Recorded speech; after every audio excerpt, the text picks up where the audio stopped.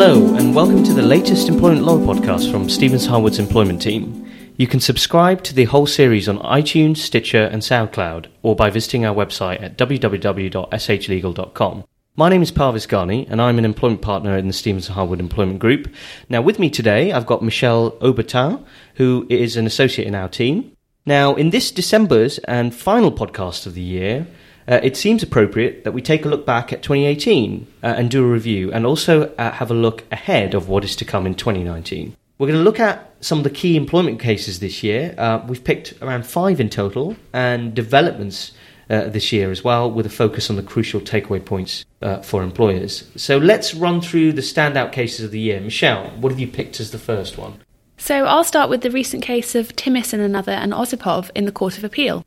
I think this is one of the most important cases of this year and potentially a game changer for whistleblowing claims. In this case, an employee brought a claim for whistleblowing detriment and automatically unfair dismissal. So the case turned on the meaning of Section 47B(2) of the Employment Rights Act 1996, which excludes detriment claims where the detriment in question amounts to dismissal. The Court of Appeal confirmed that Section 47B(2) only excludes claims against the employer in respect of its own act of dismissal, because such claims are covered by the automatic unfair dismissal provisions in the Act. However, the court ruled that individual co-workers can be jointly and severally liable with the employer for the losses of an employee who is dismissed for whistleblowing. So, what does this mean? Well, as a result of this ruling, employees can bring a detriment claim against co-employees, even when the detriment is the dismissal. This was vital in this case because the employer had become insolvent, so the only recourse the employee had was to bring a claim against those who had dismissed him. Luckily, they had the benefit of director's insurance. Usually the employer will be the prime target of any claim for whistleblower detriment, as it will generally have the deeper pockets. However, as in this case, where the employing company is insolvent, or in the case of new or small companies with limited capital, individual co-workers may be called to account financially for their actions. We expect more employees to bring whistleblowing dismissal detriment claims going forward, so this case highlights the importance of directors and officers' liability insurance, and most directors will require such cover as a term of their appointment. We can also see employees bringing whistleblowing detriment claims against co-workers for losses arising from the dismissals as a tactic to extract larger settlements. One other point to flag is that employees who carry out whistleblowing investigations or make the decision to dismiss may also end up asking for an indemnity from their employer to guard against personal liability should the whistleblower bring a claim against them. Thanks, Michelle. Let's move on to the next case, and I'm going to look at the Supreme Court case of Newcastle upon Tyne Hospitals, NHS Foundation Trust and Haywood. You remember we covered this many months ago, earlier in the year, when this came out. So just a quick recap about what this was about. Now, this case was interesting because the court held that if an employer intends to notify the employee of termination of the employment in writing, and in the absence of an express contractual term specifying when a notice of termination is effective, the notice starts to run when the letter comes to the attention of the employee, so not when the notice is sent. So the employee must have actually either read the letter or have had a reasonable opportunity of doing so. When notice took place was important in this case because it would determine whether or not Mrs. Haywood's employment terminated before her 50th birthday. If it did not, she was entitled to a significantly higher pension. The key takeaway point here is that employers should review their employment contracts to ensure that they include provisions setting out when notice is deemed to be received and take effect.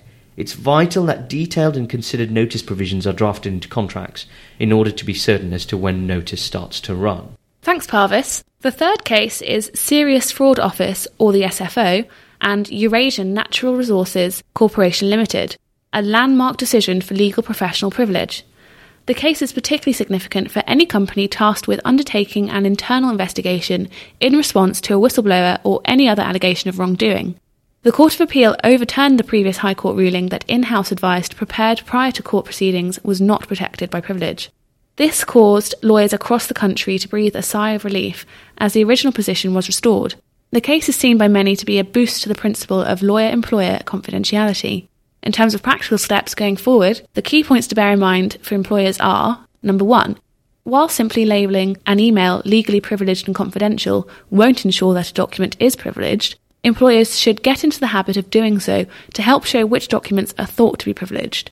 And number 2, employers should also make clear whether in-house lawyers are conducting investigations or producing their opinions in their role as lawyers or in an internal investigatory role. Privilege is often lost where in-house lawyers take on a management role. Thanks, Michelle. The fourth case on our list is the case of Rock Advertising and MWB Business Exchange Centres Limited, which was a Supreme Court decision handed down in May 2018. Now, the Supreme Court held that a no oral modification, or a NOM clause, is legally effective, overturning the previous Court of Appeal ruling, which caused some concern, that a NOM clause did not prevent a valid variation by oral agreement. The ruling is generally good news, as oral variations to a contract can often be unclear, being unrecorded, which can increase the risk of parties not knowing exactly what the variation was intended to be. So if employers do not currently have a no oral modification clause in their employment contracts, we suggest updating your contracts to include one. Another area is vicarious liability, which has been a hot topic in the courts in 2018. The big case of this year in this area, and the fifth case on our list, was the Court of Appeal decision in Morrison Supermarkets versus various claimants. In this case, a disgruntled employee deliberately disclosed a large amount of his co-workers' personal data on the internet. As a result, over 5,000 Morrison's employees brought a claim against the supermarket. As there was sufficient link between the employee's role and the wrongful conduct, the court found that Morrison's were vicariously liable for the actions of this employee, even though it had not instructed the employee to do this, of course, and nor was it aware of the employee's intentions to do so. Morrison's were found to have breached several data protection principles and did not have appropriate technical and organisational measures to protect against unauthorised or unlawful processing of personal data. Now, it's quite a harsh decision, and one can have a lot of sympathy with Morrison's on this, given they hadn't really done anything wrong. The Court of Appeal indicated that the solution is to insure against this type of data breach, so prudent employers should seek appropriate insurance to cover themselves in case of a similar eventuality. Now, this sort of insurance is probably going to come at a high premium, we suspect, and therefore many small employers may not be able to purchase it or will just be simply unaffordable. Nevertheless, employers should ensure they have robust systems and controls to protect against the misuse of employees' personal data.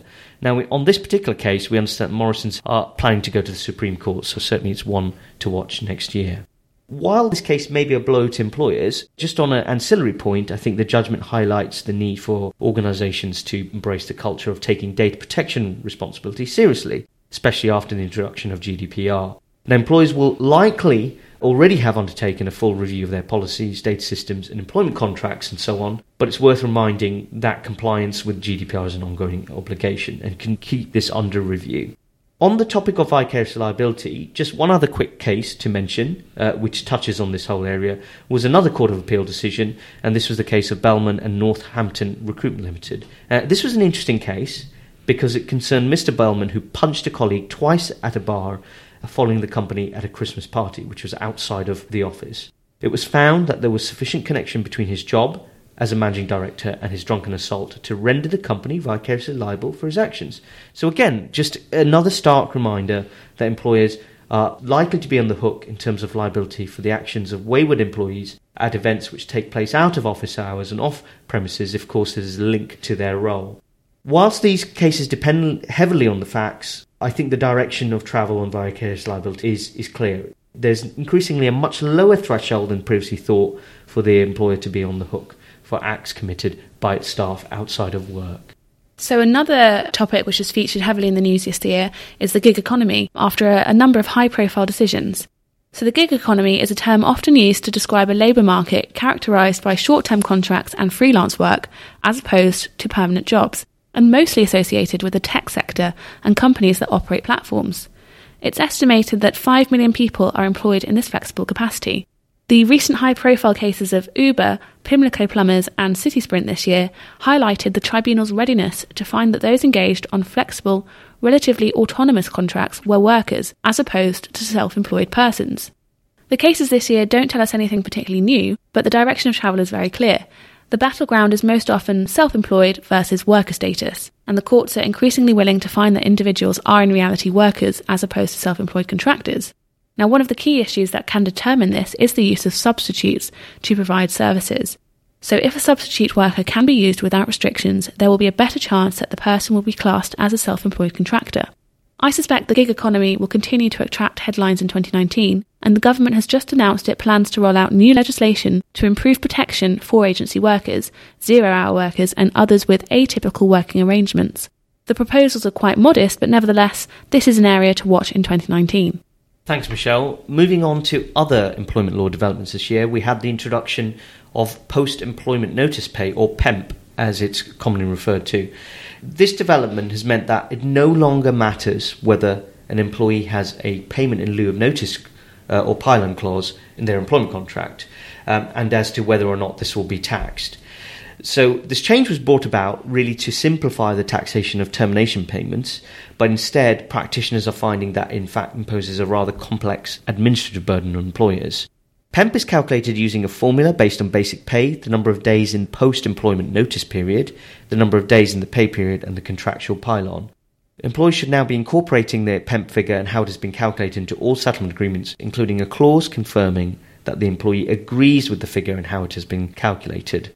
In another area, I think it would be remiss not to mention the Me Too movement, which has been absolutely huge, and the increase in sexual harassment claims against employers is on the rise, and this has made headline news many times during the course of this year. We've seen an increase in the number of these cases, and employers in all sectors, I think, have been impacted.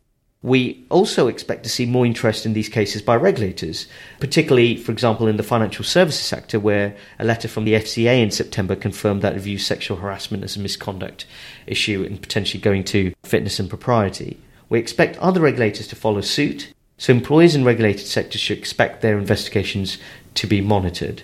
The Women and Equalities Committee also released a report on sexual harassment in the workplace in July this year, and the committee said that whilst there is a widespread knowledge amongst women about workplace sexual harassment, there is a lack of awareness at the most senior levels of employers about the extent of sexual harassment in their organisations. The committee put forward several recommendations, which included, number one, a mandatory duty on employers to protect employees from sexual harassment in the workplace. Number two, a duty for public sector employers to conduct risk assessments for sexual harassment and then mitigate risks. Number three, reintroducing employer liability for third-party harassment. Number four, extending sexual harassment protection to interns and volunteers. Number five, extending the time limit for bringing a claim to 6 months. 6, enabling tribunals to award punitive damages. And number 7, it recommended limiting the use of confidentiality clauses in settlement agreements to government-approved standard clauses. So we're waiting to see what comes out of this in terms of the government's review in this area and what changes they look to make, if any at all. But I think this is certainly an area and one to watch in 2019. So, looking forward to 2019, there are several developments on the horizon. Firstly, the government announced that it would be extending the rules that it introduced in the public sector on off-payroll working to the private sector in April 2020. The government has said that with effect from April 2020, medium and large companies in the private sector that contract with personal service companies for the provision of workers' services will have to account for tax and national insurance through PAYE in the same way as the public sector has been required to do since April 2017. This has the potential to be huge, and employers should start planning for this in 2019. Secondly, on the 9th of December 2019, the Senior Managers and Certification regime will be extended to all firms regulated or authorised under the Financial Services and Markets Act 2000. This essentially replaces the Approved Persons regime, and regulated firms should prepare for the implementation of this new regime. And a few cases to look out for. Firstly, Tillman and Egon Zedner Limited is due to be heard at the Supreme Court in January 2019. In this case, the Court of Appeal set aside an injunction upholding a 6-month non-compete restrictive covenant. The court said that the non-compete clause was an unenforceable restraint of trade and could not be severed from the other governments. This case is important because it gives further guidance on the blue pencil test, which says that an unenforceable provision must be capable of being removed without the necessity of adding to or modifying the wording of what remains. Now, the next case is Royal Mail Group Limited and Duty, and this is a case that employers who are facing whistleblowing cases should look out for. In this case, the court had to decide if the employee had been automatically unfairly dismissed by a manager who was not aware of protected disclosures the employee had made to a different manager. The Supreme Court hearing date is yet to be fixed. And finally, judgment for Asda Stores Limited and Brearley and others, an equal pay case, is due to be handed down in 2019 after being heard in October this year. This is one of the largest equal pay claims brought in the private sector. In this case, the Employment Appeal Tribunal said that a predominantly female group of supermarket retail employees can compare themselves with a mainly male group of distribution depot employees for the purposes of an equal pay claim of work of equal value. The sums in issue in these proceedings could exceed 100 million, so Asda brought the appeal in October. The decision will affect all of the large supermarket chains and have potential ramifications across many other sectors.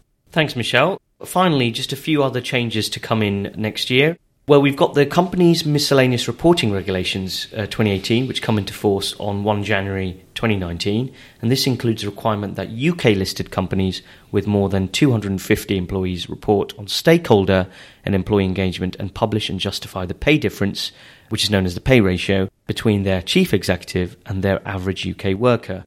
The requirements apply to the financial year of the companies beginning on or after 1st of January 2019, with companies starting to report their pay ratios in 2020.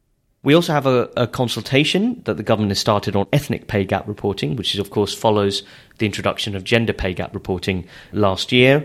In this consultation, the government are asking for views on what ethnicity pay information should be reported in order to drive change without causing undue burdens on business. The consultation closes in the middle of Jan in 2019. And finally, of course, how could we go through the entire podcast without mentioning the B word, which, of course, yes, we mean Brexit. We are due to be leaving the EU on the 29th of March 2019, and we're still no further forward on a deal. It remains to be seen whether we get an extension to Article 50, or indeed we do leave if there is a second referendum with a Remain result, or alternatively we crash out altogether. Times are, of course, very uncertain, and the outcome on Brexit will have huge implications for employment law and employers. So that's the end of our roundup of the key employment law developments for 2018 and a look at what is to come in 2019. Thank you, Michelle, for joining me in this podcast. Thanks to all of you for listening. Just a reminder that you can listen again to our podcast and subscribe to the entire series on iTunes, Stitcher and SoundCloud, or by visiting the Stevenson Harwood website. Wish you all a happy holiday season, a Merry Christmas and a Happy New Year.